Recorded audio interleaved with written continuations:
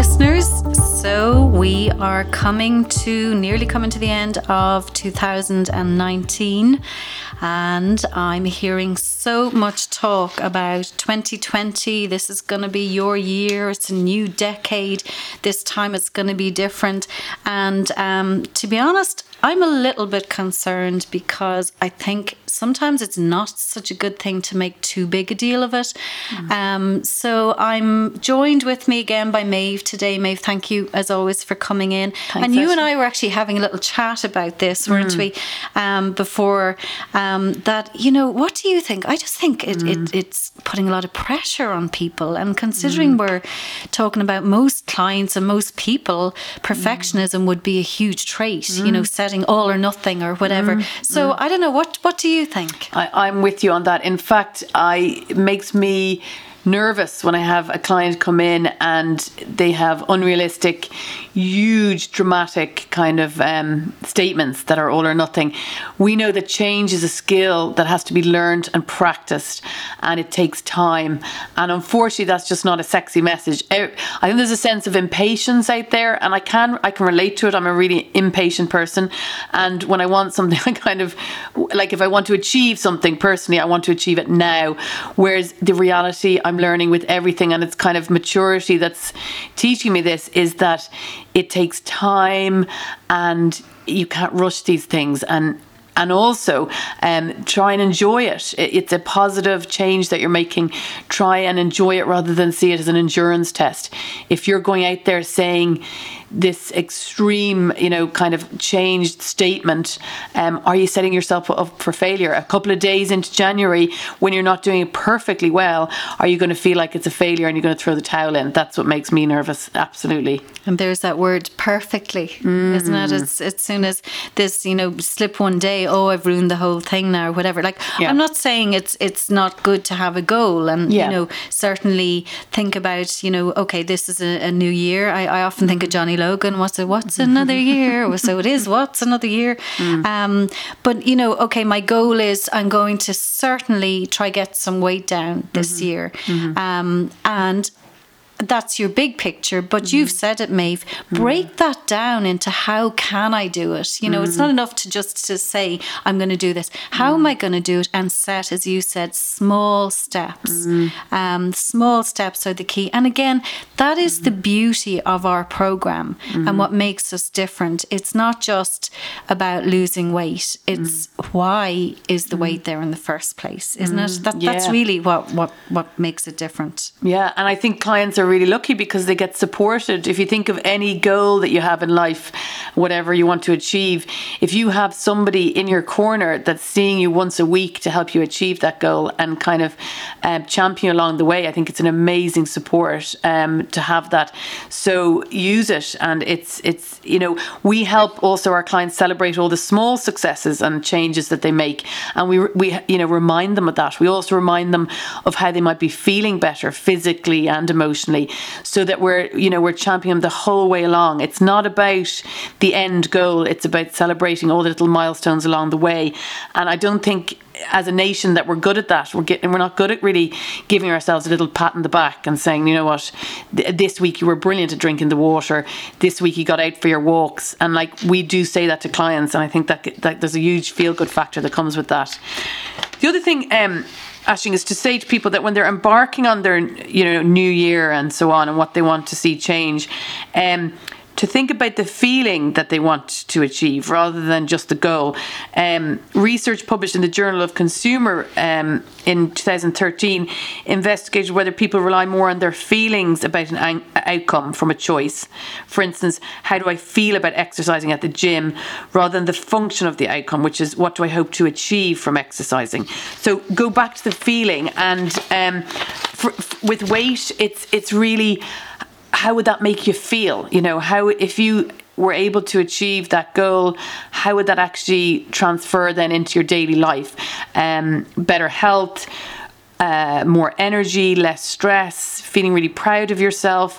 All those things are much more effective when people focus on them than, the end goal as such. And I just love that, how that makes it easier already. I'm thinking of my own personal goals. Yeah. How is that going to make me feel? Yeah. How am I going to benefit from that? Yeah. Certainly the feeling, it makes such a difference. And I think that's why, as I've said, the worksheets and the handouts and all the tools that we have are so helpful. That goal sheet, particularly on week 2, goes really into the feelings, and we call it VAKGO. What can you see? What can you hear? How are you feeling?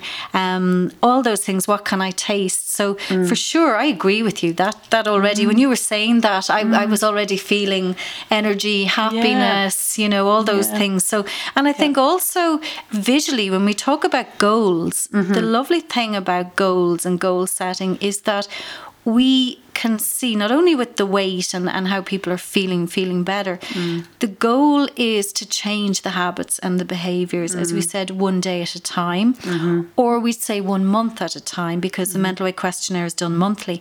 And it's so rewarding. I was talking about this, I think, to you, Maeve, earlier. I was talking to another member of staff this morning. We were talking about the mental weight comparison.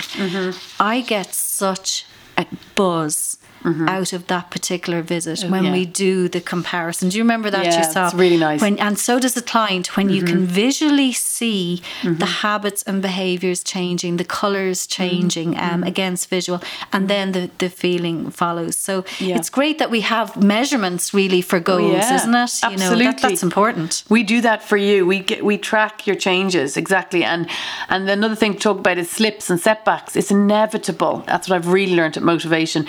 You are going to have setbacks and slips, and we're here to support you through it. But it's time to ditch the guilt, and maybe to say for 2020, the dramatic change that's going to happen is that you're going to be more supportive of yourself, kinder to yourself, and you're going to ditch the guilt, because that's actually one of the secrets, if there is a secret, to weight loss, is to get rid of the guilt, to accept that you will make a poor choice, and it's trying to recover quickly from that. I think that's one of the most significant learnings here, one of the many, but it's one of the central, would you say, Aisling? I've seen clients change dramatically in this, where their mental weight will show huge guilt, and then after a couple of months of work, you can see that diminishing, and they're able to recover from slips. It's amazing, and it's life-changing in terms of weight. And as you say with the guilt, Maeve, as well, I was only saying this to actually a client earlier, that the daily diary, one of the many tools that we use on the programme, the daily diary is nearly more for when you slip than not, because then at least we can see what happened and learn by it. So exactly as you were saying, it's because you have a slip doesn't mean that you've ruined the whole thing. We look at when was it, as we talked in another podcast, physiological, psychological, hunger, what exactly was going on. We'll go back to the mental weight report, see where any of those things triggers at the time.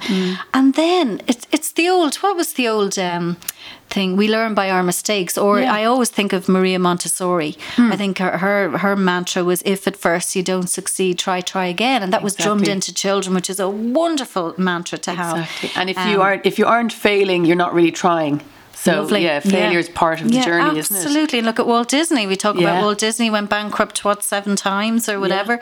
So I think it's for sure. We started the podcast off with small steps, guys. 2020.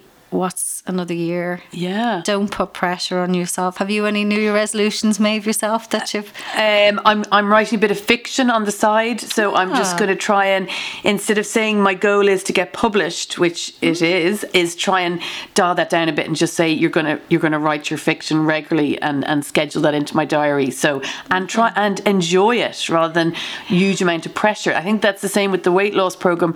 Come in and enjoy it. It's all about you.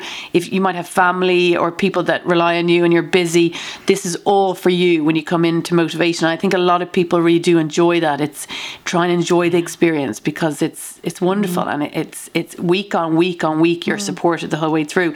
And just actually the other thing I wanted to say is something I read there was I think people wait to be motivated. They're sitting around saying, I need to get motivated and then I'll do it. And that's the mistake a lot of people make, because if you make small changes and then see yourself succeeding at that in itself is motivating, if you see what I mean. So change itself is the thing that motivates us. So just take one thing. It can be as small as drinking more water.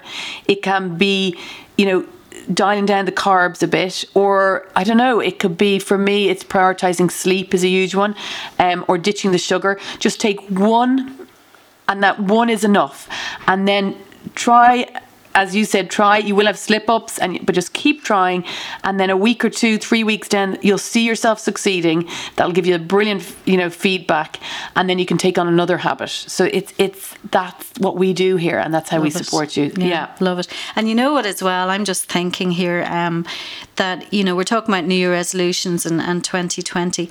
I would encourage, as you said, it's for you. I would encourage any listeners out there to be a little bit selfish.